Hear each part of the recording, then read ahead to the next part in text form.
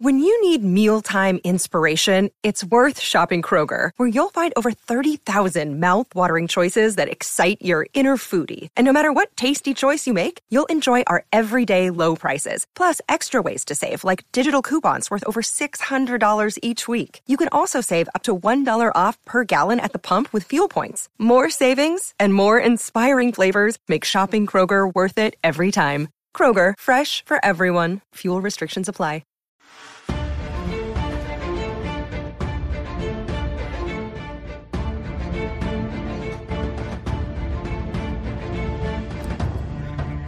From the depths of Khazad-dûm to the wonderful dinner tables of Lindon and the shores of Numenor and the newly christened Mordor. Welcome to Casterly Talk. That was a sad thing to say. This is episode 7, The Eye of the Lord of the Rings, the Rings of Power. This was an emotional one.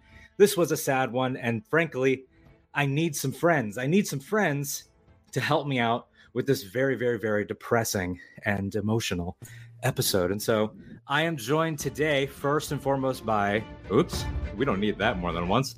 Stop it there. You stop it, you music, you already trying to play me off like we're at the Oscars. We are going to start, of course, with our lore master, Rachel Cushing-Levine of the Noldor, commander of the Northern Armies. How are you, Rachel? I'm very good. This was quite the episode. I had at least 4 out loud exclamations. So I'm excited to dig into it. I have a feeling we are all going to share one, but to fully do that, I met this guy while I was out at sea on a raft, and he seems kind of shady, but I also think he might be the true king of the Southlands, or at least the true king of Texas. And that is my friend and partner, Nicky Kumar. What's up, man? Oh, man, yeah. A lot to digest. But as you were saying earlier, you needed friends. I need friends to talk about this. And yeah, I had a blast last time I was on, so it's a pleasure to be back on Casterly Talk with you. Yeah, bringing you both together in lieu, of course, of King Ken Knapsack, who, I don't know, I guess he's in Valinor again, but we'll soldier on with that. He can't stay away. I totally understand, though. I hear it's really nice. I need to see Ken doing the singing now on the boat. Oh, 100%. But there would absolutely be a guitar solo or something added in there, which would be very joyful and wondrous. And maybe by the end of this episode, the three of us will tell each other our true dwarven names.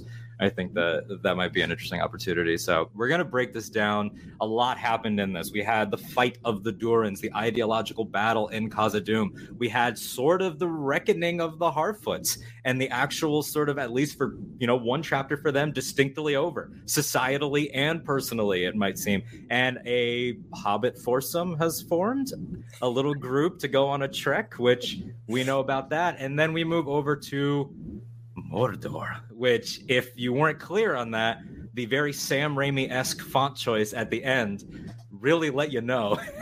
Rachel, you're reacting to that. We were going to talk about that. I love the cheese and respect it, but I was kind of taken aback. A little, as soon as he says, it's no longer the Southlands, I thought the cheese was going to be him saying it's Mordor. Right. And then instead to do it with the font, I was a little interesting choice. Yeah. Well, when the Southlands first came up, I thought, no, they're not going to do a change. Right. But it's so interesting because Mordor is actually a Sindarin word, an Elvish word. So it would make sense if Adar, having been an elf and now an Uruk, coming up with the word. So I just figured he'd say it. So it was strange not to. And then I'm by far not the first person to say this, but why didn't they do it with the maps? Because they've been using the maps in such interesting, great ways up until this point. To me, that would have followed suit with what they were doing. They've never done that. They've never had the fade up of the text and then change. It was, like I said, an interesting choice. Yeah, absolutely. And we will get there. And the way that I sort of want to do this is we're going to break it sort of by storyline, because we're back in the mode of having all of them, which sometimes we've left some of them out so we could focus on one thing, like we did definitely in Udun, as that entire episode. But here in The Eye, we'll talk about that title. Obviously, it has very cinematic Lord of the Rings implications. That's something that even somebody that saw the trilogy once would be able to say, oh, yeah, that's a thing.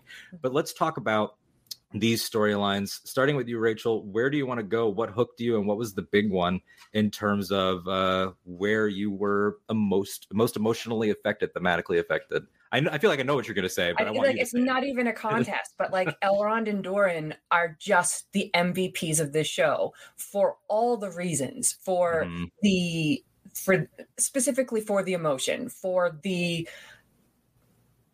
when you watch shows like this, you watch them and you're like, I want to be their friend, or I want to like have a beer with them, or I want to have a sword fight with them. You know what I mean? Like you relate to them in different ways. And like they, to me, are just the heart and soul of this whole thing.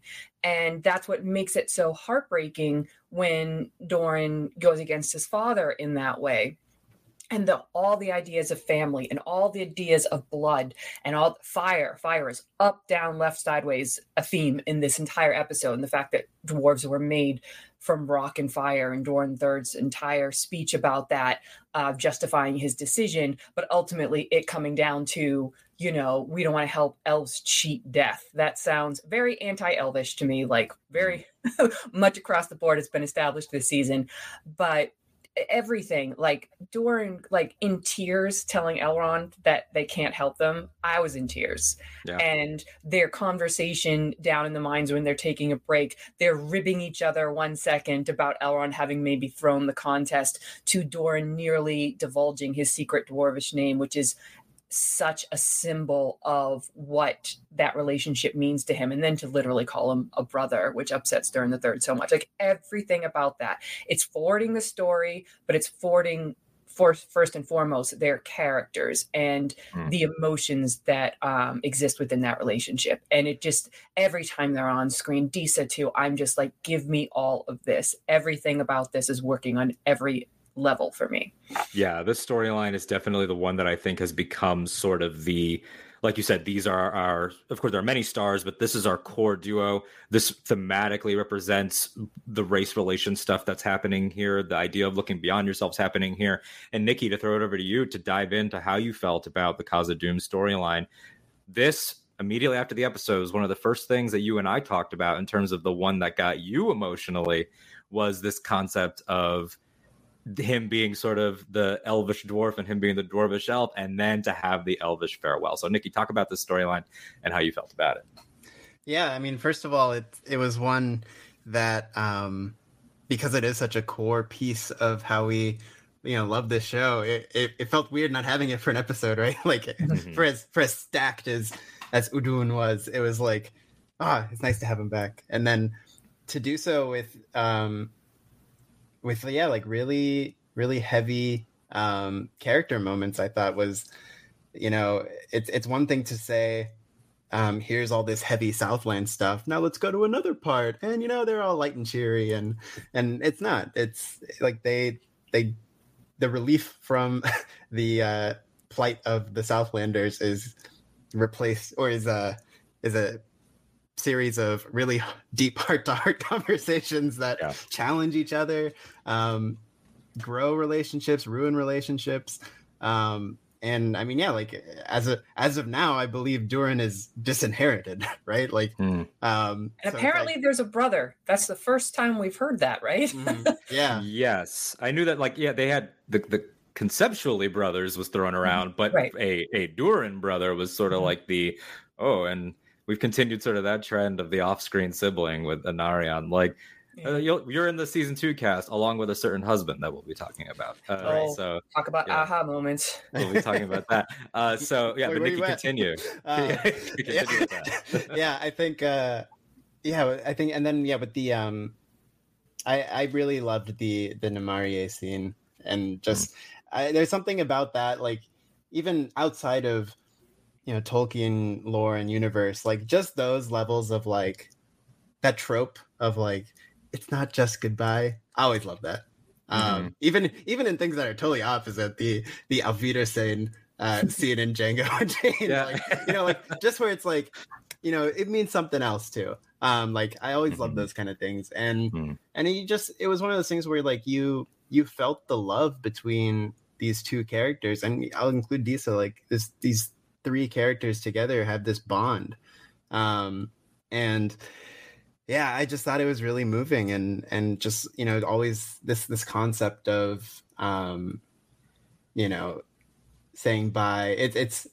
I'll even throw ET, right? Like, I'll be right here, right? It's more than just bye, right? Yeah. Like, I always love that kind of thing. So that for like scene really got me. For this race that is, for all intents and purposes, immortal outside of certain cases and, you know, murder and war, for them to have that perspective makes perfect sense. It makes perfect sense thematically. It makes perfect sense in the lore. It made me think of, in Spanish, you know, vaya con Dios, like go toward God. And this was sort of the whole idea of it's go toward goodness, move toward goodness, or toward good. This idea that in the episode, which if we're gonna hang our hats on one theme here, I would propose this. And then, of course, everybody else, if you have yours as well, let's talk about them as we move. But overarching, to borrow from another fantasy, like I said this on Twitter, it's the greatest teacher failure is. The lowest points hit across every storyline here. A new king is wounded. A new alliance is shattered because of the old ways. The Harfoots, my God, talk about a shock moment. We'll get there. But this idea that Elrond, in the face of his own destruction, because that's what he's just found out, he's keeping it together for his friends. But in the face of, not only did I fail, we're all going to die, and he can still leave them with a go toward good, even when I'm not there. Rachel, talk about that in terms of how you felt, but also in terms of the Elven knowledge that you have, because I don't want to like pigeonhole you, because this has been your life's fandom, but it seems like if you had to rank them, the elves would be your focus. They were my favorite characters as a kid, and even as I grew up reading all the stories, you know, they remained my favorite characters. It helps that in the Silmarillion there's a lot of them and a lot of great ones, and I've always thought Elrond is one of the single most interesting because he's half elven, and not even just half human and half elven. He's also part Maya, so he is a truly distinct and unique character in the lore, to which he actually talks about that, like being that he has an interesting perspective, and that's why he's the one down on his knees begging for this kind of help. The one thing I will say is that I don't think that the elves would die if they stayed in Middle Earth. What this is going to do is, I think, send them to sail across the sea sooner than they want to, because the overarching story of the elves was they were born, or they were created in Middle Earth.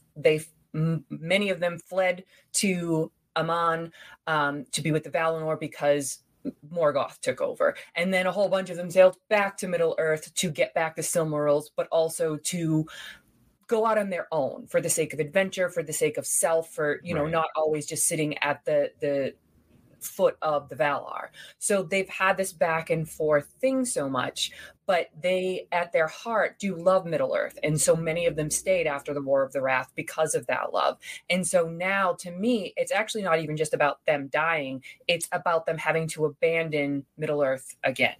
And that's, you know, because they would die there. That's the point I was taking. And so Namarie is, you know, Elrond is not necessarily going to die, but he's going to sail beyond the Pale. He's not going to be able to ever see Durin again. So it is a kind of death, especially to their relationship.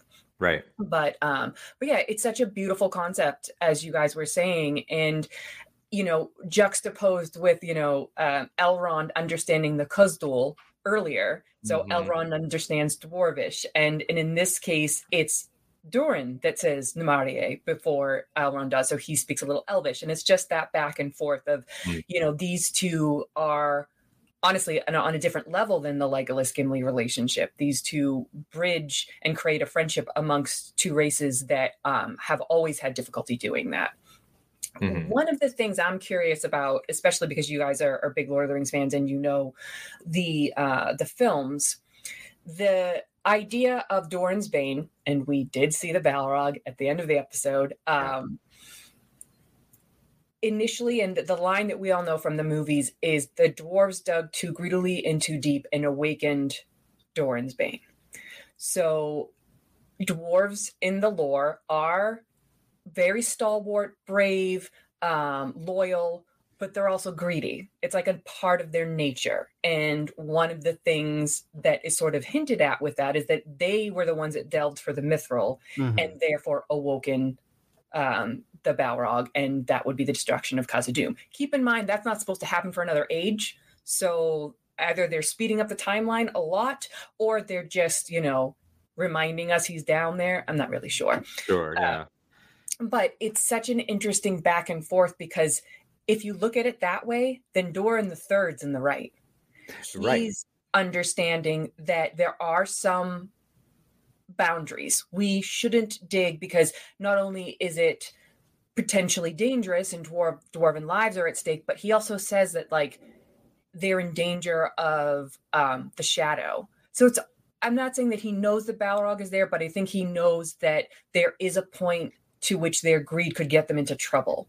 Mm-hmm. And so it's such a great juxtaposition to have Durin the Fourth wanting to do it for the sake of the elves, but you still also get like, this is the greatest treasure we could ever unearth. And it's not even just about the elves. I would move a mountain, as you said you had a dream of, or a premonition that I would do. So he wants to help his friends. That is absolutely there, but he is a dwarf, and he knows that there is a treasure trove of this incredibly rare thing that will not only save his best friend and keep him in Middle Earth and save his people, but also put his name on the map and bring in a new era. All the mountains. His and whole all thing that was like a big trailer line, a new era. And and then we didn't know how much we would love this guy and how sensitive he would be and how emotionally vulnerable he would be. But what I love what you're bringing up there with the Balrog. First of all, I mean, there's like, it's Balrog, but then but there's also like a couple times this episode, sort of the Sam Raimi font change at the end, which is what I'm committed to it being, because that's exactly what it was. And the leaf going down to the Balrog. I was saying to you, Nikki, last night, like I thought, oh, is that leaf going to burn? That'll be kind of clever if it just burned up in the air. And then we saw it sleeping, and I was like, oh, that's a lot. And then it was awake. And so it sort of raises these questions of condensing the timeline. And we'll talk about, more predictive stuff at the end about what we think. But there's these themes that keep showing up that Adar has spoken to a lot of. The lies run so deep. They're in the mountains, they're in the trees. And it's like, could this show be doing its own take on, it was elves, but the dwarves got blamed in the history? Or is it something like the light of the Silmarils in the stuff is keeping him sleeping? It's keeping him like subdued. Like you could do lots of different things with the pieces that they've introduced. Right. And what it is, it's the victors write history. That's always been the case in the real world. It's one of the things that Martin does so well with Game of Thrones too, is the story you've been told is not necessarily the true story, especially if it's thousands of years later. And while I don't think it should be they went after the mythal just to save the elves, that's changing it too much for me. You can't rework the dwarven nature that Tolkien has included in here, but you can muddy it. You can make it gray. All we see is gray. Like there is so much work that this show does, especially with the realize, right? And then that's through. I mean, all the ash and the gray and what happens to Midia. Like that's an overarching theme that things just don't always live in the pure light, pure dark, and everybody has to maneuver within that. So this is just another example of potentially Doran the Fourth doing something from his heart for this brother figure, but also beneath that having an ambition with it. And that is also a piece of why they're going to delve too greedily and too deep and, start their own demise eventually. And that's so much the interesting part of this is a prequel. We know where all this is going. Yeah. So much of this is them finding new ways to get us there that we hadn't considered. Especially with the other elements, like goblins are going to be an element, and it wasn't just the Balrog. To my understanding, that was directly it wasn't just Balrog versus every dwarf. It was, there was a lot of factors that happened in this fall. And to your point about like muddying, I'm not at all saying that. I never thought this guy would come up in a Lord of the Rings conversation, but I'm not saying that David Fincher's stuff is similar to Lord of the Rings. But David Fincher, the other day I saw a video with him, probably on that screenwriting account we both follow, Nikki, that was talking about the conversations that I'm interested in are the ones where every single person has the righteous argument. And who's right morally here between the two Durins, and who hasn't had a conversation with that about their parents. This is definitely the parent episode in general, with a lean toward fathers, just because there's more fathers than mothers, but of course Bronwyn still being an important factor, and a scene that made me tear up. But yeah, Rachel, what you're talking about there is so interesting, and I love the way that they have given themselves enough license, as we knew they would with this, to do unexpected things, but they still haven't gone out of a way that feels like thematically counter, like you're saying with the dwarven nature. Like, I'll throw it to you, Nikki, to start this point, but connecting to what you said, Rachel, about you can't change the dwarven nature of greed. And so far in the show, I have loved one woman so deeply, and she has a moment of some pretty dark greed there, and that's decent. I was going to say, look, Lady Macbeth vibes. Take it away. Oh my goodness! Yes, yes. I thought that. I didn't want to think it because it made me feel dirty. So, Nikki, how did you feel about Disa having this moment of like, I know we talked earlier about not bashing each other's parents, but and she sort of walked that back. Yeah, no, it was definitely a surprise. It wasn't something I expected from her character, because, you know, obviously we saw the ride or die nature with Durin when Elrond's like, well, why is this stuff here? Why are you making this meal? And she, you know, and she covered it all up and she knew what she was doing. So we always knew that there was this like, I'll stand by my husband till, you know, the end of time. But I don't think we ever really thought it would go to this this level of like, you know, screw the king. Like, you know, this is over. We got this. This is all ours. I think that was the part that like especially got me. She's like, this is all ours.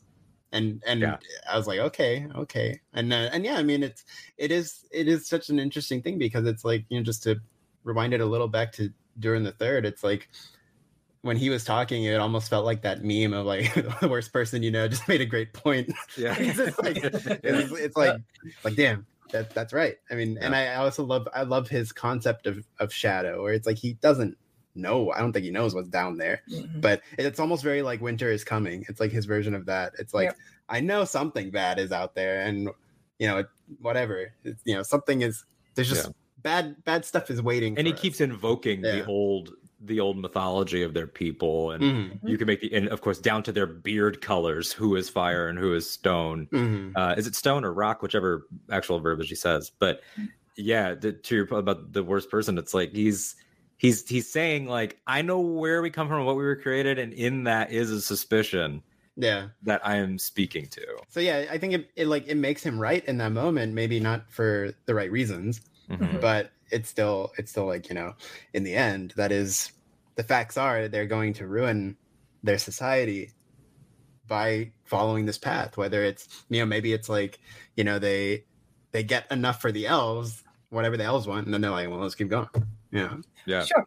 The chisel's hot, right? Or alternatively, like we get whatever X amount is, and then Gil-galad could be the one that's like, and while we're down here, we'll be relieving you of your duties, and we will be doing the rest, because, you know, he's still that factor too, and he wasn't present here, but that sort of race relation stuff looms over all of this. And I have loved the right of Sigyn Tarag since it happened, but it wasn't until after this episode that I was like, what does that even mean? And then I realized that it's them, it's Durin's line, the Longbeards, in their language. And so the fact that Durin was able to invoke, essentially saying the right of your family, sort of teed up that brother thing before, you know, Rachel, I'm sure you knew, because you probably speak every language fluently.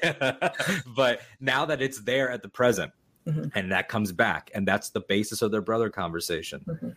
How do both of you feel, whoever wants to jump in first, or we bounce back to Rachel, I guess, then we'll bounce back again. This idea of the line is hanging over everything. Elrond's been brought into that conversation. Ideologically, we've sort of laid out where they are, but this line sort of having fracturing now, and we know it will go on. That's the prequel storytelling aspect of it. But there's this element of who's going to define it, and how is it going to, what is the change of power going to be? I half expected when he took his piece of armor off, I expected a father-son right of Sigyn Tarag to go down. I almost thought he was going to challenge him. So how did you think about all of that stuff? Yeah, well, this is couched in the fact that we have a season finale next week. Yeah. So to me, they set up a father-son showdown, like a bigger one, because we've also established that the other Dwarven lords, or at least a couple of them, liked the proposition coming from Elrond, like 500 years worth of all kinds of amazing things that they could use. Like, in we're gonna clear out your mountain. Like, we're gonna furnish it. We're gonna feed you. For 500 years, like that's not nothing. That's actually a pretty good deal if they live up to the deal. So I don't know if they're going to introduce an idea of a son being able to challenge his father, some sort of dwarvish right, or if it's a coup or something darker. I don't know, but I just have this feeling that that's where we're leading to, because we do know that Doran the Fourth becomes king of Khazad-dûm, and he might, try to fast track that given this big setback of his. Again, partially because of his own ambition and wanting to move mountains and live up to this premonition of what he could be, and with Disa right at his side saying, we have to come into our own on this, but also, he talks about having failed Elrond, and that's another thing, that's another through line, very much people talking about their failures and the consequences and blame and regret. That's a through line through so many of these stories, and I think that failure, like you said at the top, the other quote, Star Wars, it's like that will teach you more than always having success. So this setback is probably just going to put him in a stronger place to potentially take over, and I feel like that is a very good season finale coming to a head plot point. It feels right for the closing of a chapter. And Nikki, one of my favorite little moments in Lord of the Rings, but specifically when you quote it, because it's always funny, the whole mine. My father was mine. Like, we know what becomes of this. Yeah. And it's that interesting thing that we go through as fans of so many of these properties, Star Wars included. House of the Dragon, I don't know if you've heard, we do that here on Casually Talking. That is also a prequel. And so it's like you can have these, we know that the bigger failure is coming, but it doesn't invalidate or alter or make unworthy the trials and tribulations and victories along the way. And the same, like, it's the whole, like, does Darth Vader matter if there was still darkness after Return of the Jedi? Like, that whole stuff. So we know this is going to still end in whatever tragedy it is. But so, Nikki, my question to you before we wrap this Dwarven section is, what is your perspective, and what do you think is the perspective of sort of audience members when we're engaging with something that we know the ending of? And does it make you feel any differently about these characters? Like, how do you think they're balancing that honesty? I think just the way I always sort of look at things like this with House of the Dragon as a sort of parallel example, because like we're watching the unraveling, right? Like it's not like how A New Hope begins, where it's already bad and they're gonna make it better, right? Like this is it's okay right now and it's just gonna get worse. So I think it's always like, I think we talked last time I was here about the hubris of these characters, and like that's something I fear with Durin the Fourth, and if there's this upcoming challenge, and this whole thing of like the I'm right, I got this, and I'm gonna push forward, and it's gonna mess everything up. And so I think it's super important just to, in terms of engaging with stories that start in this way and make you, and where you have an idea already of where we're going. I always think it's funny because it's like people who are fans of the Peter Jackson trilogy and Hobbit movies, and maybe just don't know the other stuff, the vastness of the textual lore, where they're like, I don't know, like it's interesting. I'm just sort of like lost with Rings of Power. And I'm like, well, the ending. Like, if you watch the beginning of Fellowship, you know where we're going. And so like it's just one of those things where it's like with these kind of stories, you just have to, I think, revel in the tragedy. And just somewhat, and like just understand that we're watching things go wrong, and it's not about like invalidating things. It's not about every the Battle of Coruscant in Revenge of the Sith is still a win, and you still get excited by it. Yeah. You know, when they hit the landing and they're like, and everyone's like, woo. And that's sort of what I knew. As I sort of just teed you up basically to just say what I was thinking, because you're the other half of my brain. But yeah, I love what you said there. Like, that idea, I just wanted to have on the record and have here, because, and Rachel, you can chime in too. And then I do want you to choose where we go, because I feel like there's a natural segue that is the same here. This idea that we show you the Balrog to say definitively, if in case you didn't remember, in case you didn't realize what kingdom you were in, because that's possible too. There's a movie only fan watching this that is like, oh, it's that place because it looks so different, and they're not calling it Moria, and it's different things. So that, I think, do you find that effective, or do you find that to be perhaps maybe a card played maybe too soon? This goes back to something I said in the very first episode that we came into this.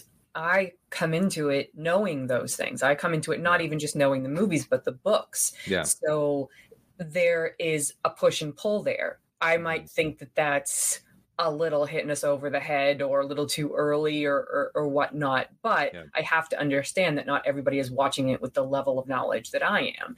And all things considered, it's a really cool shot. It's the foreshadowing. It's another example of showing flame and fire, which is very big throughout this whole episode.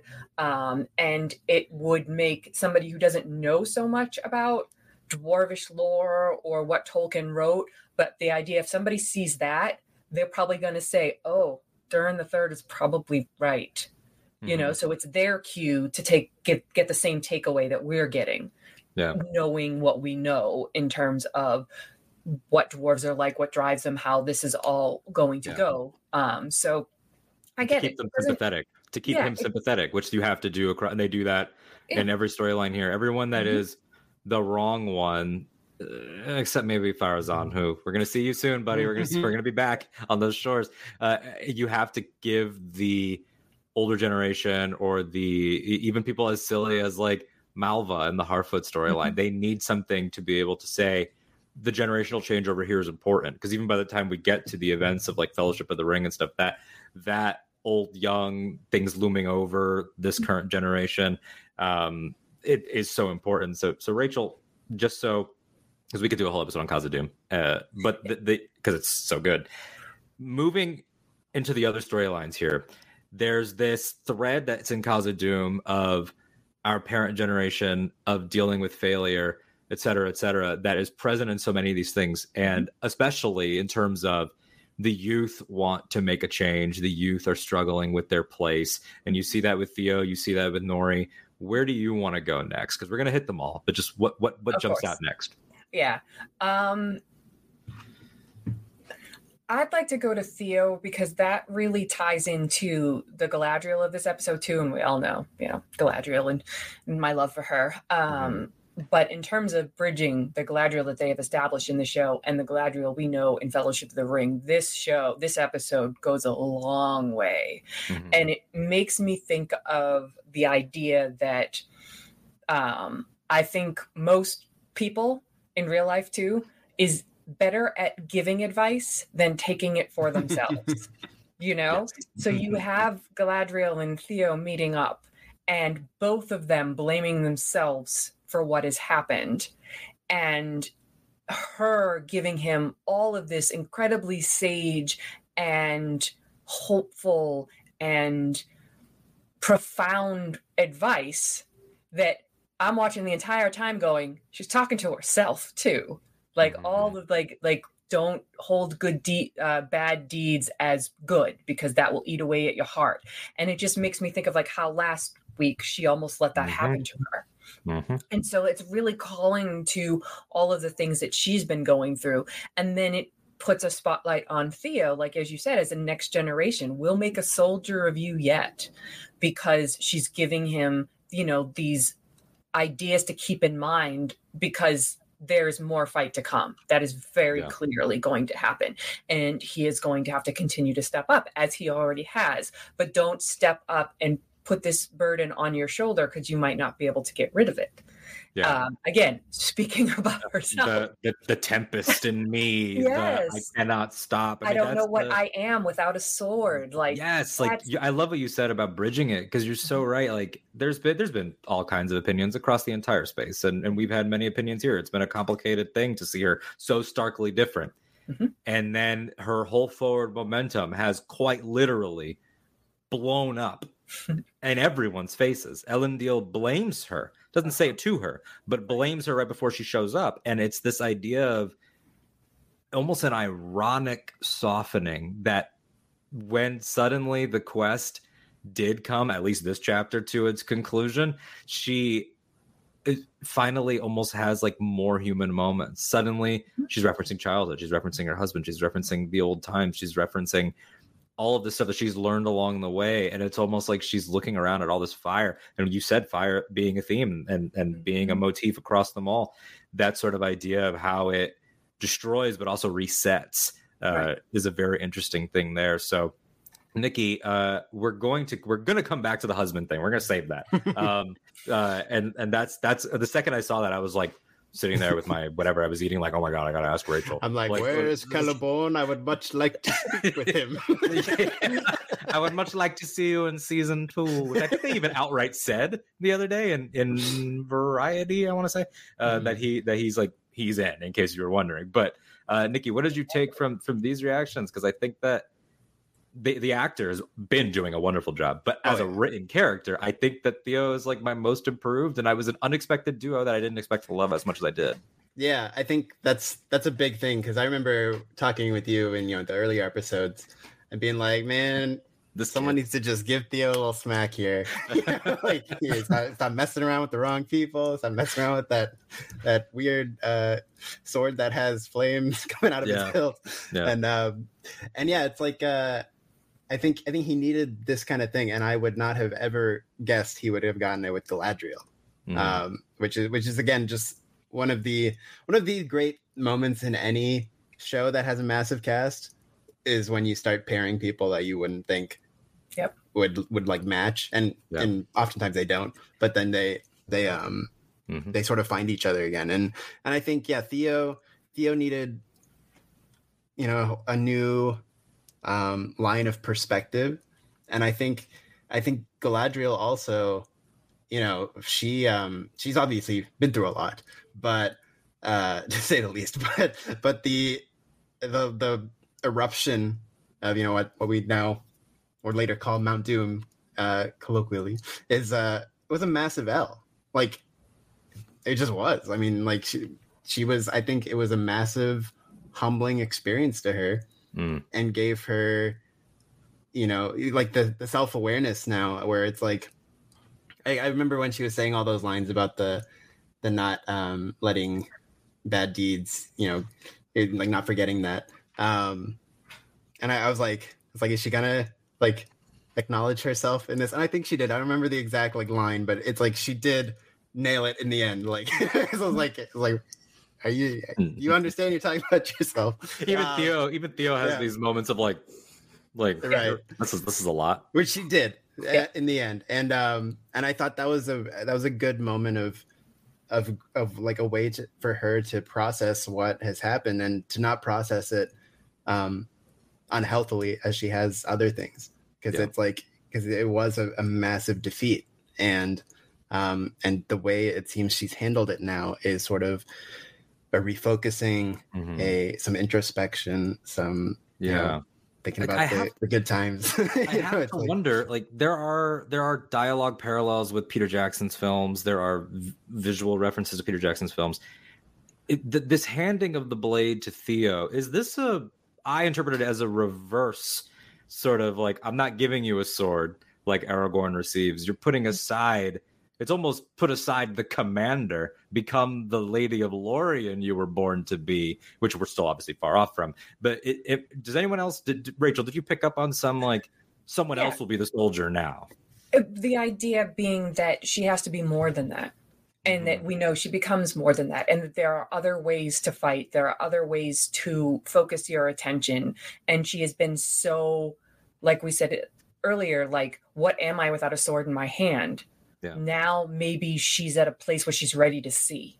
I've no doubt she's picking up the sword again, and there's a lot more fight in her. But now she's at least contemplating the idea that there is more beyond that. And again, generationally speaking, it's hard amongst the elves, immortal and all that. But to see a young man who we heard Arondir talk to and say, "You've found more bravery in 14 years than I have in centuries." So like these elves looking at these people and seeing things from a different perspective because they aren't immortal.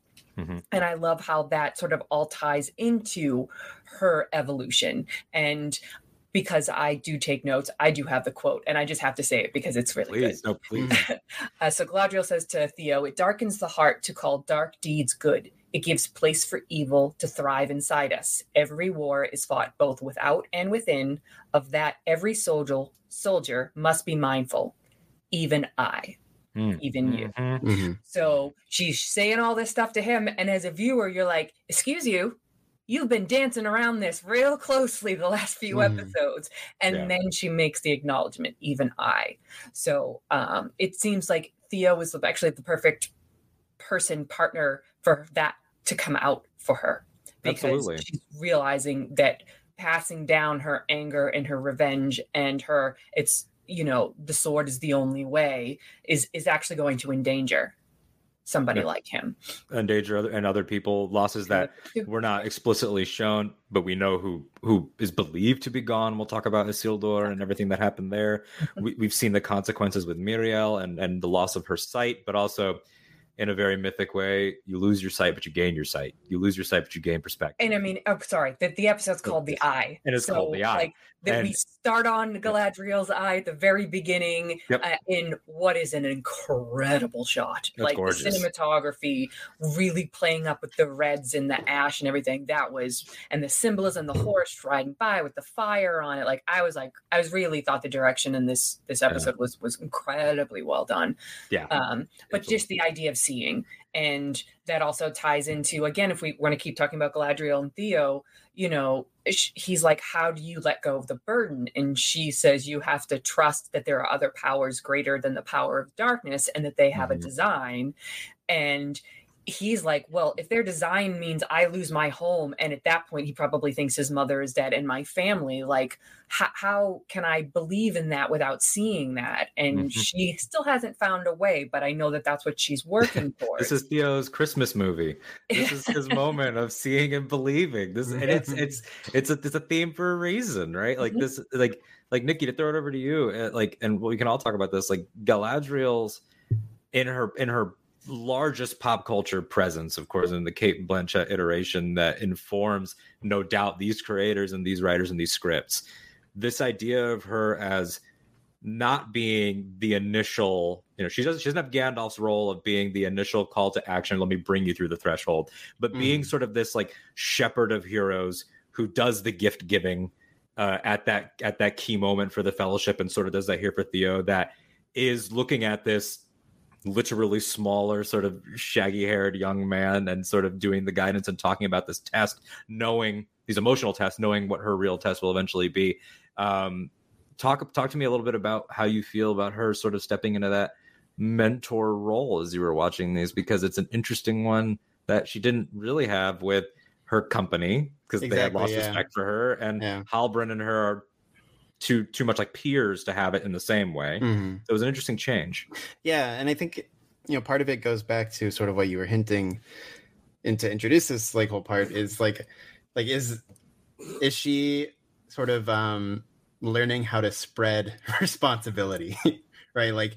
Because I think part of it is, I don't remember if they said how many years it's been since Sauron's been gone and Finrod's been dead, but she was very much on her own in a time of peace, right? Sort of driven, her her own drive is going, I gotta go check this place. We're gonna go as north as we can go, and all that. And now I think she's sort of realizing this.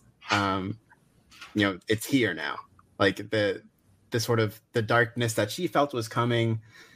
It's back, and I think she sees this as a more firmly as ever. This is a war, a fight we're not escaping, because the evidence is here. Like they've created their land now. They can move in daylight, and they're going to be a threat in this area, and it's just going to grow and fester. And I think it has to be, I think, some sort of acknowledgement on her part that she can't just lead this one elf crusade on darkness, and this is going to be so much bigger that she has to either whether she does it intentionally or not, like she's going to have to learn to trust the people around her and empower them to also fight with her, because maybe that's an issue with her company at the beginning, right? Like she was so one track minded that she was leaving them behind, literally up the mountainside.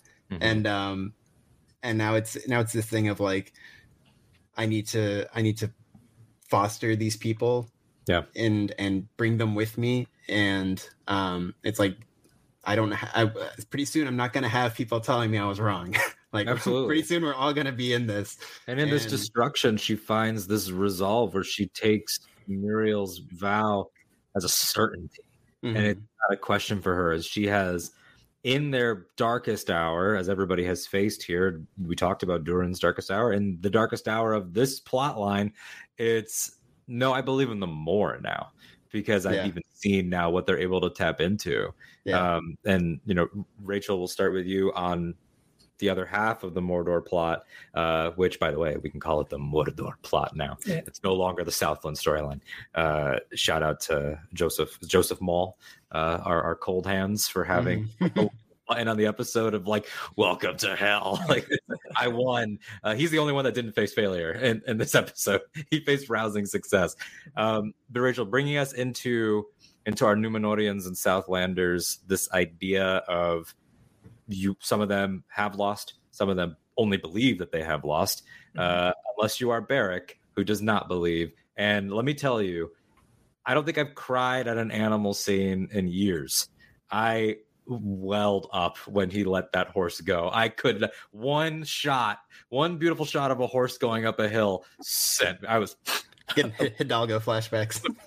all I could think about was Aragorn and Brago, and I was like, oh, I love this tie, because at this point, right out there, Isildur is not dead. And I have very large suspicions that Beric is going to help in his rescue or find him or whatever, and I'm here for all of it, for sure. But what we were talking about is how this was a big L for the good guys. But out of that comes everybody reacts to that. And it's how you react to the losses. It's how you react to the failures that matters, because you can't change the past. And all of these characters know that. And you can even say this about the Harfoots too. And I know we'll talk about it, but the same through line is there. You can sit and say, this was all my fault, and wallow and regret and everything else. Or you can take stock, you can move forward with a new sense of urgency, with a new sense of commitment. And it was very stark and very well done to have Miriel and Elendil react in exact opposite ways. And I thought that was really, really well done, and also very surprising to all of us who know the story. Elendil is supposed to be staunch, faithful, but we're now giving him this wrinkle of thinking that his son is dead, which could change his perspective. And if we go back to Numenor, where half the population wants to go back to the old ways with the elves and the other half does not, and we've clearly seen Arianne, his daughter, on the other side, whereas Isildur was. So where does Elendil go with this? And I think that's a great setup, a great obstacle to give that character. Meanwhile, you have Miriel, who is now more committed than ever to coming to Middle Earth. And what I find so fascinating about that is, again, sometimes I don't want to give away a ton of stuff that I know happens, that is coming. Like, I know we all know the big markers, but I don't want to say too much. But in terms of her relationship with Pharazôn, just got more interesting to me, like looking forward to it. And the fact that she invokes her father's name, not the Elvish version, but the they call them the Kingsmen version. Oh, the Tar version. Yeah. Instead of Tar, Palantir, which is his Elvish name. She calls him Ar Inzilidor, so that's Pharazôn is an Ar Pharazôn. She's a Tar Miriel. So those are the two camps. And the fact that she invokes her father's name using the other camp's naming ways just spoke to me that like they all want. We even know that Pharazôn was actually not against them going to Middle Earth. He's against them allying with the elves. But he is all about spreading Numenorian power. And so far, it's been a win for him. I mean, they did install Halbrand, which is what his point A was. Yep. And they did, while they lost the Southlands, the actual location, they saved a big group of the people. And that was a win for themselves because now they have a group of people. And I found it very fascinating that they're going to Pelargir, which is on the ocean. It's the mouth of the Anduin River. And for people who watch The Lord of the Rings, that's where Aragorn and the army of the dead go and take out all the Corsairs, which is Peter Jackson's cameo in Return of the King. And then they take the boats up the Anduin. So some people might actually recognize that name. And it is a location that we have technically seen in the movies. But that just means that these people are essentially going to become Gondorians to some extent, like not Numenorians who became Gondorians, but other races that sort of mixed in with that, which I thought that was a really interesting way to go about it. But it does give me hope for their future as a people.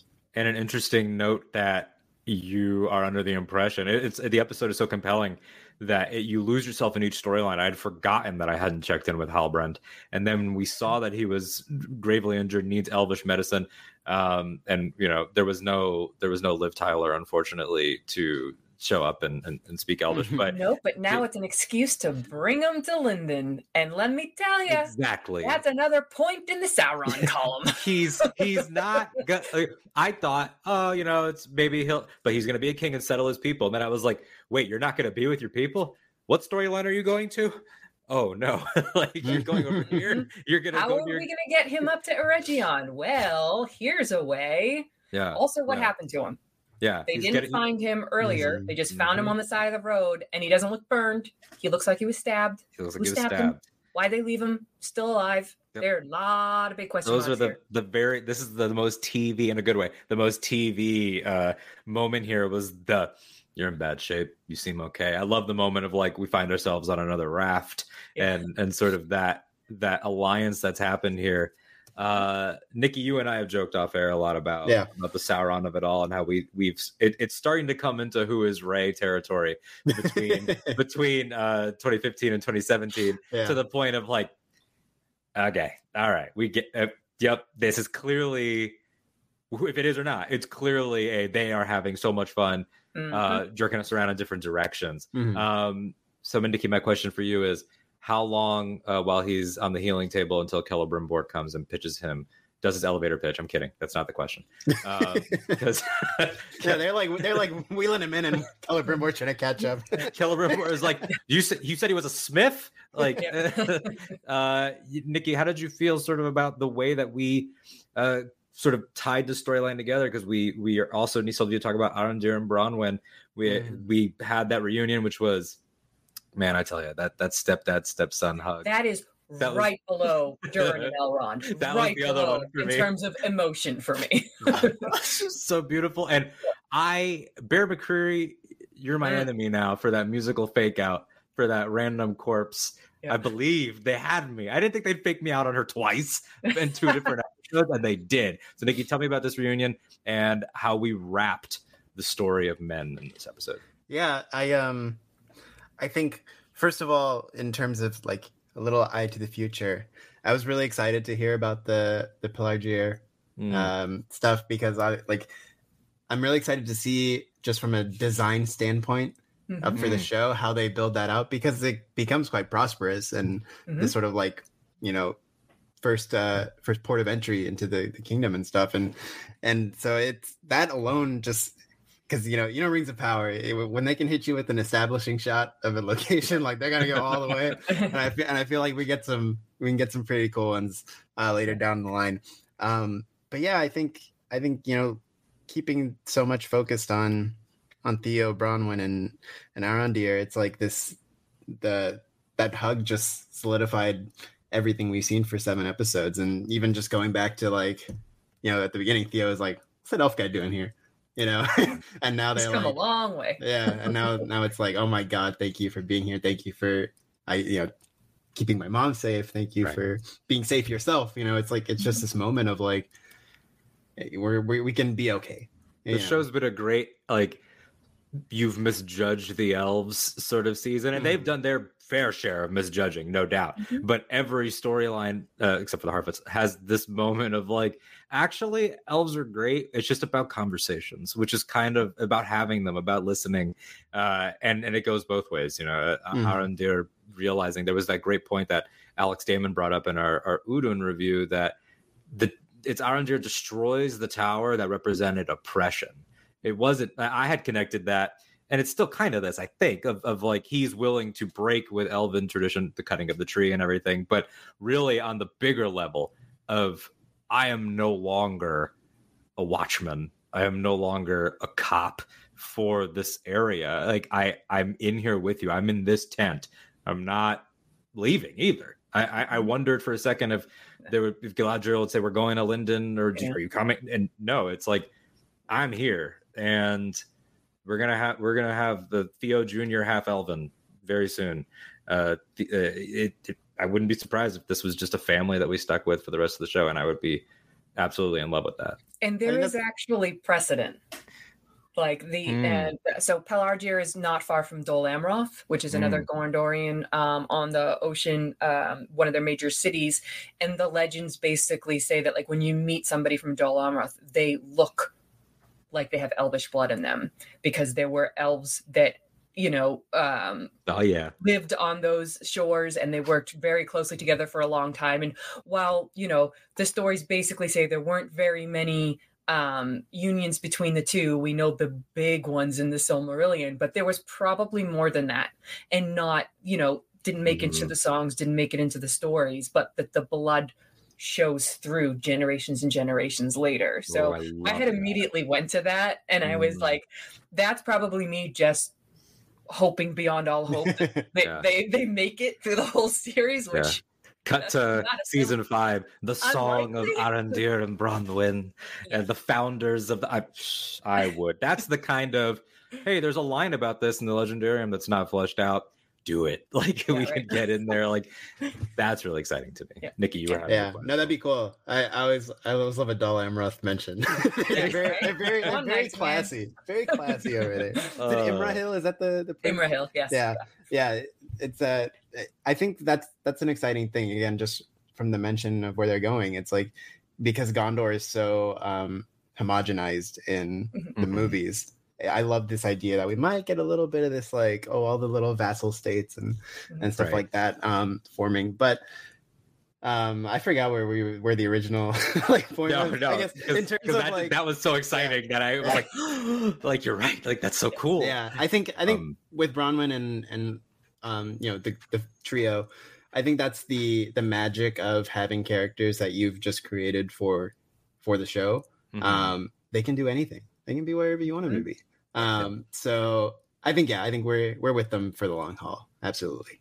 Yeah, I love that stuff. And before we have any forward movement into the grove and the apples and everything that happens in our final big storyline, are there any other ideas that jumped out to you all here, thematically, character-wise, that really stuck with you in terms of anybody that was going down here? I know Elendil's got to go pick up Narsil, so like that's sad, but it's also hype. I wanted him back on that island to pick it up in some way. I remember early on being like, oh, their soft friend is not gonna make it. he's gonna Valinor. One of them was not going to make it out of that. Well, he did the mortal sin of all police dramas of saying that he was gonna retire. And he had his girlfriend, fiance, wife, whatever her role was, on Numenor during the partying before. So that's two sins, Antimo, that will get you killed in these types of stories. Nice one. And we know Valintil's a goner at some point too. Has to But be. it'll be in some sort of saving Isildur way. That and will maybe he's garner leading a son being named Yep. after him. Is he leading the garrison that stays? Perhaps we haven't gotten an exact layout. yeah, of we've that. not gotten visual confirmation about Of which I think that'd be cool. who's there. Yeah. And so that we know that they're gone by the end. They're sailing. There is one just like hilarious mental image I have that hopefully we get in the finale of the what I called the surprise mother effer, which is Galadriel and Gil-galad seeing each other for the first time since he thought he got rid of her. Right. Unless he has some sort of, I don't know, Rachel, you could tell me, is there a magical way that he would know that she didn't cross or that she's back? Not that I'm Probably aware not. of. He's preoccupied with I do history. get the sense that there hasn't been a lot of opportunity for sending messengers to. Yeah. But I mean, I don't know how this. Here we go with like the Game of Thrones illusions. I do not know how long it's going to take her and Halbrand to get to Linden. My guess is we're probably just going to kind of jump there to have all of the information finally shared amongst everybody, because she also needs to learn about the fading that is Yes. happening, and they're all essentially going to put two and two together, that it's the coming of Sauron, the destruction of the Southlands, the fading, and I think that's what's going to spur Celebrimbor to, work a little harder, because he wants to create something that could perhaps help them or stem that tide or whatever it is. Yeah. So This is what he wanted. Beyond petty ultimately, bullcrap. he kind of really did. Yeah. You wanted a chance to make an impact that mattered, and you wanted significance. And there's the lesson here as well, or an anti-lesson. There's a theme of people potentially learning the wrong lessons here, where the last time Gil-galad had any effect on that storyline was calling back the Rangers and calling back the Watchmen, and the Watch Warden. He's like, we got a letter from the High King. It's time to leave. And then all this happens. That could almost reinforce Gil-galad in the wrong way of like, I knew we should have watched him. I was right. Look what happens. Some man facilitated this that we're keeping an eye on. I knew that they had this in them. So there's potential there for even more clashing. And then, maybe Gil-galad and maybe Halbrand just punches Gil-galad in the face. Who knows what happens? Those are not characters that I think are going to be pals when we get to that storyline. But I have some of us. Oh, go ahead. Last point, and then I just want to say, this is a short one, just because I didn't mention him. As someone whose team I don't want anyone we've seen so far to be Sauron, it's impossisituation to not just always draw attention to how sus Halbrand is. like it's just like, man, because I remember we talked a lot about how we felt about him in particular being Sauron. Yeah.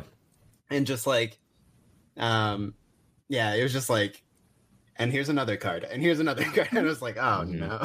what's they could all doing? not be there. I know, it's brilliance of the way they're doing it. There are plenty of other explanations that will totally work. But at this point, they have to know we're all going, they just hello, like you're giving us every reason in the book to think that that's what this is. And this was a real big one. The fact that he's going back with her, I was just like, this is, but I'm enjoying it. They seem to be having so much fun with it, and I'm having. But then it's like, and they could go full TV, have Celebrimbor bring him into the forge, and be like, by the way, Halbrand, this is my apprentice Anatar. Season ends. Season ends. Oh like, and Alden, as I've said, the most beautiful actor ever cast. Like, as I said to you, I blame Brian Cogman. That man spent too much time in Thrones to be so innocent. He's messing with us. Yep, absolutely messing with us. And then that storyline must, of course, connect with our three wizard, sorcerer, mages, whatever's going on there in the Harfoot storyline. Once again, the greatest teacher failure is, once again, finding the gray. There's a destructive, dangerous, scary moment.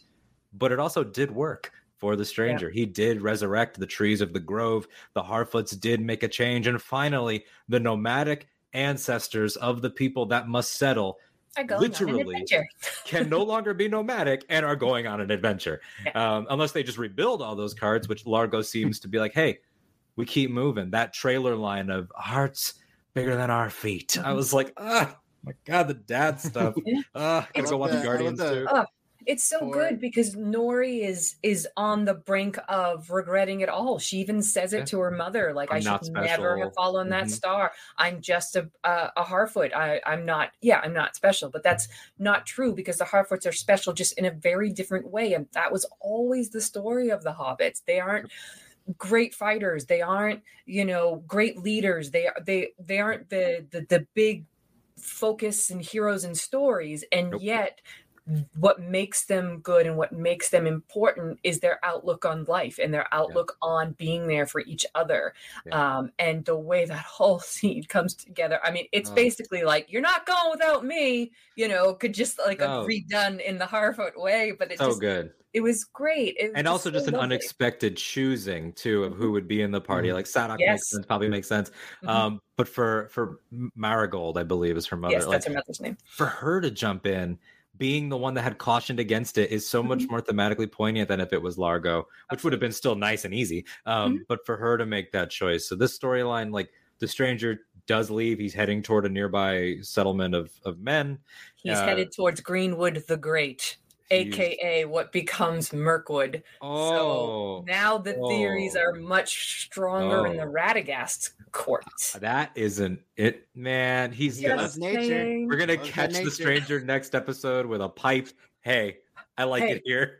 The fact that he heals the tree and the fact that he scared away the wolves do speak to Radagast's particular traits as a wizard. And to be heading to Greenwood the Great, I was like, wow, okay, point in that corner. I love that. That's why they're never going to catch him, because he's got his rabbit sleigh already. I know. The rabbit was noble. Come on. Look, those movies, we could do a whole podcast on that. Maybe we will at some point do some rewatches, but I cheer for the rabbits every time. I love them. They're so charming. Good. They're great. The moment though, that I think was probably the most like holy ass moment that I've had in this show was that trailer shot of blowing the embers. Seemed very chill, and I thought they were going to track him with the magic of and then all of a sudden an entire society is changed and they have destroyed. I was in shock. I did not, and it was pure sadness. It was just in case you were thinking they might be good guys, like they maybe. They didn't just attack her; they're standing behind her. Nope. It was, and Largo standing up to them was big. Nikki, what were your first impressions of this whole storyline? Because it is, again, it's a rock bottom, but finding a new resolve that we have seen across everything. But these were our innocents. These are not connected to the big conflict until the big conflict shows up and makes them connected. I first of all, I just want to say, for as many orcs and flaming demon looking things the show has, like this to me was like the first time I was scared watching. Like this was like actually scary. And we had like the orc creeping around the barn and house and stuff way back, but these people are really like unsettling. And there's obviously, because there's so much like supernatural element to them, and almost like to bring up Macbeth again, it's almost like these three weird sisters, right? Like coming around, and they can appear in different places, and yeah, I think it was just like it was such a like unsettling moment. And again, to put it on the Harfoots, who are the most sort of wholesome and ill-equipped, maybe even in terms of physicality and weaponry, like in terms of like just defending themselves simply, like to put them up against this power that, I mean, to my knowledge, like I wouldn't even know where to place like these in my understanding of like like Middle Earth and everything. Like I don't. Is this like the wizard initiation party? Yeah, like I happen to suck. Like, yeah, and like I think like my thing with like the whole stranger storyline is like I'm not making predictions. Like, it's just like I'll just see what they got, because it's been way more amorphous than the Sauron conversation. Like in the Halbrand side for sure. Yeah. More points and more columns, I would say. Yeah, and so it's like, I think it was just such an unsettling scene, and to have to make it this part where we've seen how the Harfoots camouflage themselves when, I mean, the two guys with like the big antler things on their backs, like they all shut down their little village and they all like hid. And the one time one Harfoot breaks the camouflage and is like, hey, they get their whole world wrecked. And it plays into the ideas of grayness that Muriel speaks to, and I think it's sometimes, and it's not wrong, but it's easy to say like House of the Dragon and Martin's world, gray. This world, there is good and evil, and that is largely true. Broad strokes, good and evil are more defined here. But Rachel, to throw it to you thematically here, these mistakes, this innocent girl causing the destruction in a roundabout way of her community, which they sort of feared. So that's again, like Galadriel, more fears coming to pass, but thankfully they did not blame her like I thought they would. But then also the idea that it is horrific when he's bringing the tree back to life, and it is dangerous, and people do almost get hurt by those branches and everything. But then it worked, and then it was still beautiful. What do you think that is trying to tell us? I think it ties into the idea of the eye and seeing and not always being able to see what you need to see in anything, that, not everything is always instantaneous. And the people talking about premonitions and talking about, the higher power is invoked. During the third talks about it, Galadriel talks about it, and they are much more far-seeing than we are. And it ties into like, so do we just sit around because it's all been predetermined, or do we have a say in our own destinies and the things that we do and the reactions we have and the choices we make? So I really thought that it tied all into that really, really well. And that the stranger is essentially still learning. It's like a child, he's this giant amongst the smallest characters in this story, but he's the one that knows the least and understands the least and has a good heart. Like that has been clearly established, and it's not for a wanting to help them. It's just not necessarily understanding or being able to see exactly how he can or how long it will take to do that and whatnot. And so you have these knee-jerk reactions, and then they turn out to be wrong. So in fact, Nori was the one who could see the clearest about what he was and who he was and what his heart was. So I thought that was all really, really well done. But also doing the plot thing. You got to move him on, and so that you can move on the mystics to come through to keep chasing him. And a lot of people are using the mystics as the reason why the stranger is Sauron. Why would they be chasing him otherwise? But I think it's more a case of they think he might be, rather than definitely is, because we've heard several different people talk about the legends of the falling star and it meaning something. And the Harfoots have talked about it, and Waldrick talked about it. So it's more of some people think he is something, but we might find out that it's something completely different. Right. Only time's going to tell. But I do think that the mystics they're the dweller, the ascetic, and the nomad are what they're billed as. Nice. And they are, like you were saying, the hardest to tie to what Tolkien has written. They really don't fit anything exactly. They could be Maya and just others that were never mentioned in the books. That would help describe or explain why they have some powers. And I kind of am leaning more towards the theory that they were just followers of Morgoth, who he taught how to use the dark arts that Sauron was trying to learn in his castle up in the Ford with. Yeah. They learned at the feet of the master, so they have attained some dark power. And are they acting out of fear because of that, right? Like, if we were Morgoth followers and all of a sudden the Valar sent someone down, a protector, we got to kill him before he knows what he is. Right. So there's a lot of ways that could go, which again just speaks to the writers saying, we're not giving any of this to you easily. Like either way works with the story that they have told so far.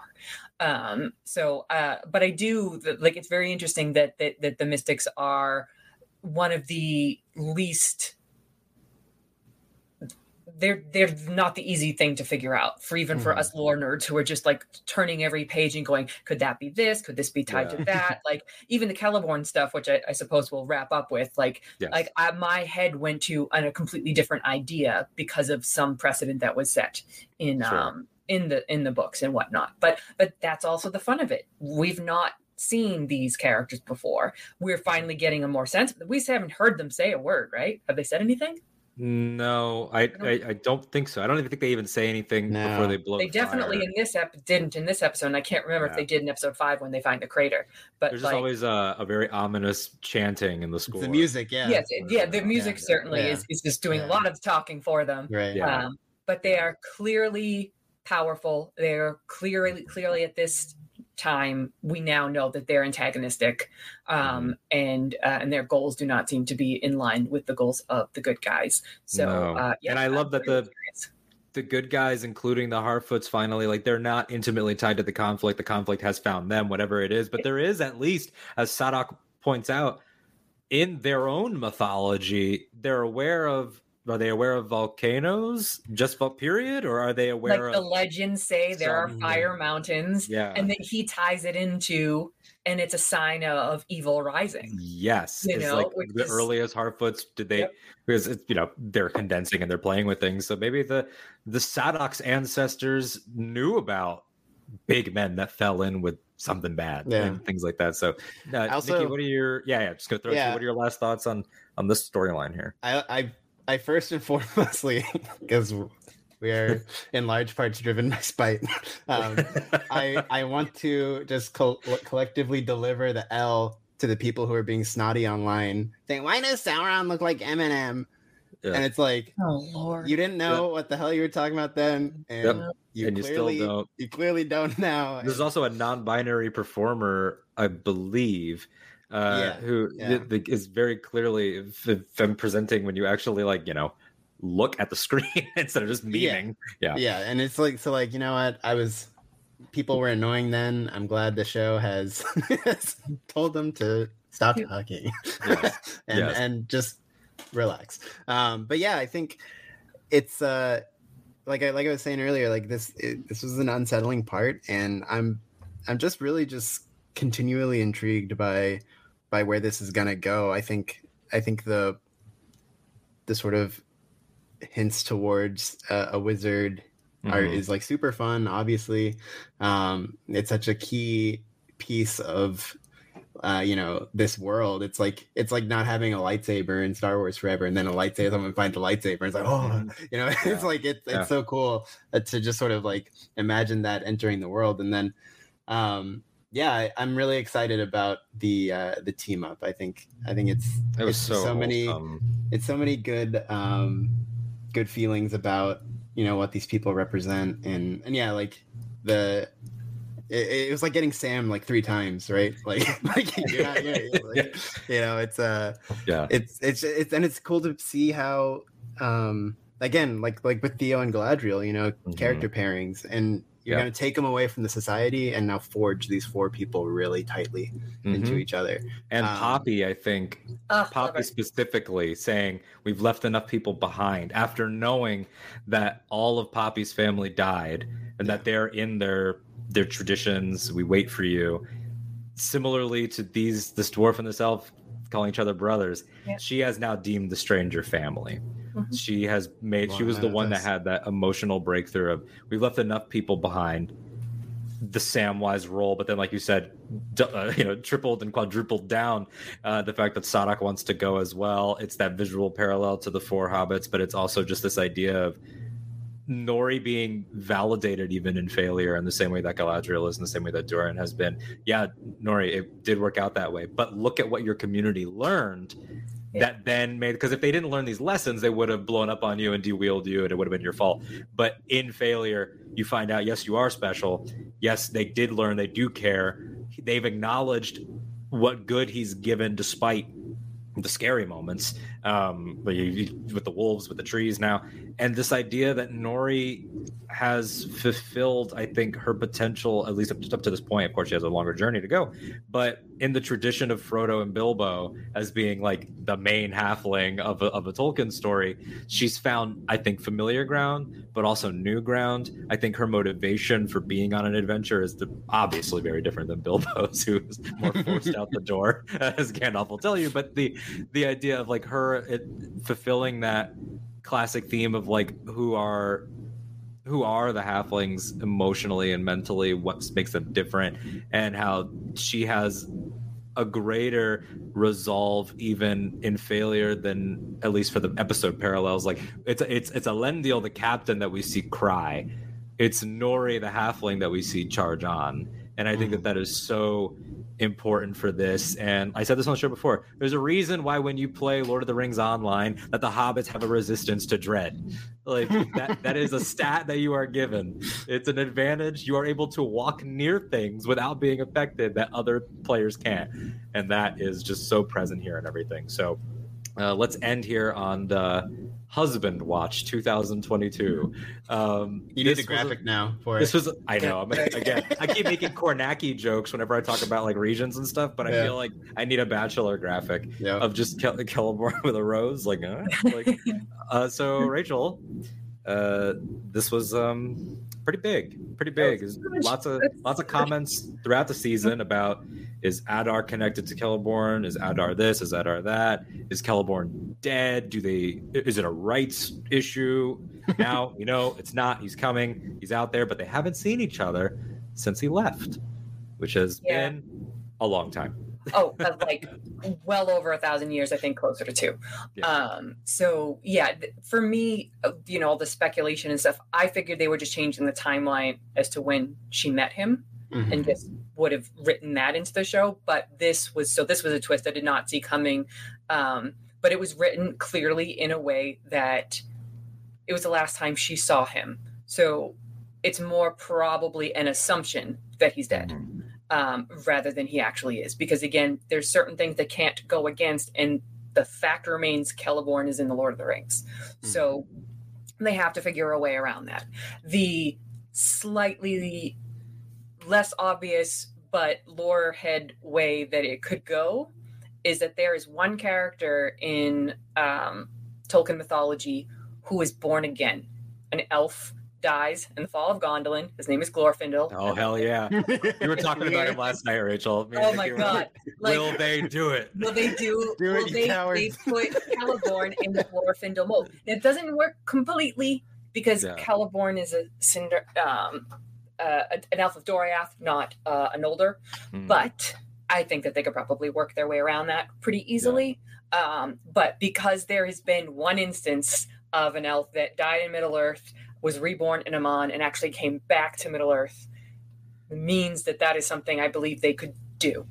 In this, combine them into, or at least functionally give him that. Could you just make the function be? That's interesting. I've also seen that's the other.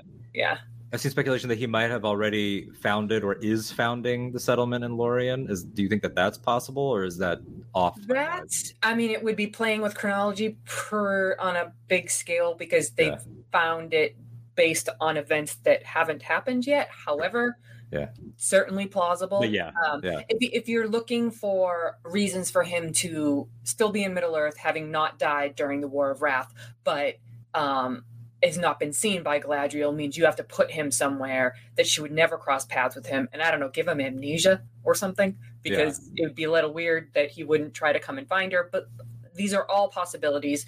And therefore, I'll be really curious to see what all of the writers, what they decide on to do that. But even more than the revelation, it was her talking about how they met. Yes. Beautiful. And just like, it is the most vulnerable and personable you've ever seen her.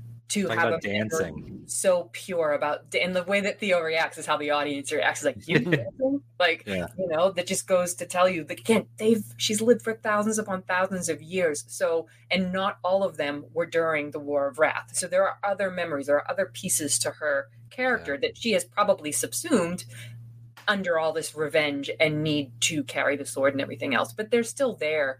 And I just love that image, because it's also the story of Beren and Luthien. He came upon Luthien dancing in a glade, and that's how he fell in love with her, and they're the ultimate man and elf relationship from the first age.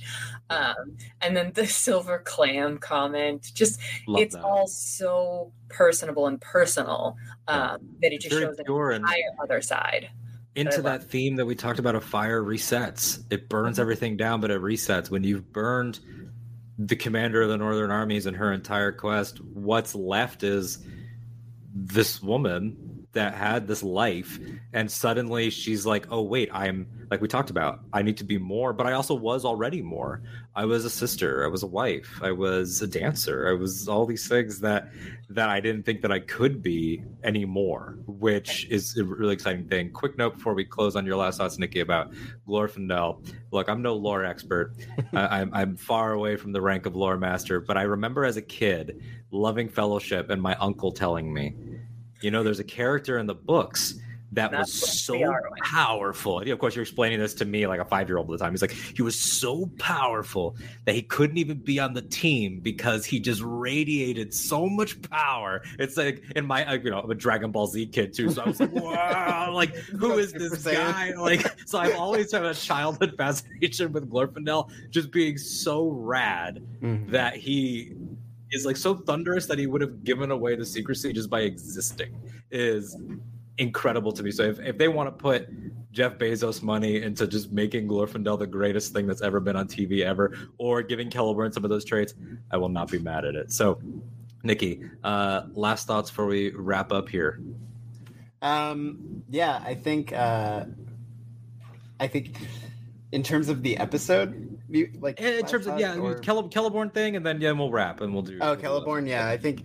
I'm just like, I was just surprised to hear his name. Like, I don't have any like insight that Rachel didn't already give.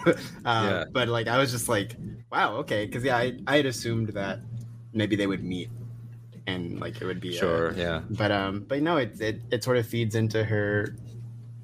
In the way sort of Finrod's death does, it sort of feeds into that isolation of Galadriel, I think, and the way that she thinks, like, she just looks at everything. I lost my brother, lost my husband, I lost, now my best friend betrayed me, tried to send me off, kind of thing. Like it just sort of now feeds into that calculus of her. Oh, and it'll end those conversations too, which I was tired of seeing. The whole like, is Elrond or Galadriel and Elrond in love? And I was just like, I get why people maybe say that because the actors are so good, but I was hoping that there would be something that's like, we have made definitive plans for Elrond the son-in-law. Like we can finally move that in correctly. So that was just a good note, and to have those. It's the same woman, but it's a new chapter. Like I think that she's been positioned as like the main person, so to have her now move forward. But continue, Rachel. Throw it out there. I was just gonna say, now that made me think: does she have a daughter already? Yeah, it'll be the next Theo conversation. Right, like you know what I mean. Now that we know that there was a husband and they were married for a long time, I don't. The timing wouldn't work, but clearly they can brush aside that stuff very easily. Like, Celeborn never disappeared for over a century. And Celebrian was, I believe, born in the Second Age, but couldn't be if Celeborn has been missing for all that time. She would have had to have been born in the First Age, which I don't know if they would do. But it does raise the question. It's like, we didn't know that she had been married. We heard that. Now we're going to get the bomb drop that she has a daughter. And it's finally... In the first episode, much was made, and we talked about it here, like, oh, she doesn't actually name Finrod. Maybe they can't. And we only got Finrod in Amazon subtitles. Now we've named him. We've had her declare her house and everything. So things are shaping up, and it has been a wonderful episode and discussion. And I cannot wait for our finale party episode, which will deliver. Oh, what I love is that we don't know what it's going to deliver. We knew when the battle was coming. We knew when the post-destruction was coming. We have no idea what episode 8 looks like, will be like, will feel like. and that's exciting and liberating. So thank you for being my companions here today on this journey, filling in for Ken. Of course, Ken will be back next week. He was off in the distant lands of the Fort Worth of New York City, the mountains of New York, out there doing comedy and making people laugh and spreading joy. But he will be returning here. I am Alden Diaz here pretty much every week doing both of the shows, and you can find me at that Alden Diaz, THATALDEN DIAZ, co-hosting Star Wars podcasts. Nikki is on one of them on Octo Radio, and then writing around the internet, and having fun talking about this nerd stuff. Rachel, where can they find you? At Rachel Cushing Levine, all one word, on Twitter or Instagram. And I'm sorry I haven't been on too many of the House of the Dragon recaps, but it would take a lot for me to miss one of these Rings of Power ones. And I'm sad that next week will be our last one for a while. So I don't blame you for choosing Hope. If there's one that you need to move the schedule around for, I do not blame you. Hey, the last one had a nice little hope injected into it. That's true. We'll give a cross-show shout out to Leonor Velaryon. There you go. I'm here for it. And then Nikki, what about you, sir? Yeah, you can find me on Twitter at Naquicious, NAQUICIOUS. I also do some Star Wars stuff on the Imperial Set It podcast. You can check that out as well. Yep. And then for right now, just everybody, make sure that you head down to the links below, like, subscribe. You can follow us on Twitter. That's right there. I love these mirrored shots. Boom. At Casually Talk for the show as a whole. Head down into the links and then find our way to support us on all the podcast feeds on YouTube as well. Tell your friends we're now a partner channel. Thank you so much for following along. But we will catch you next time for the finale. The Marie.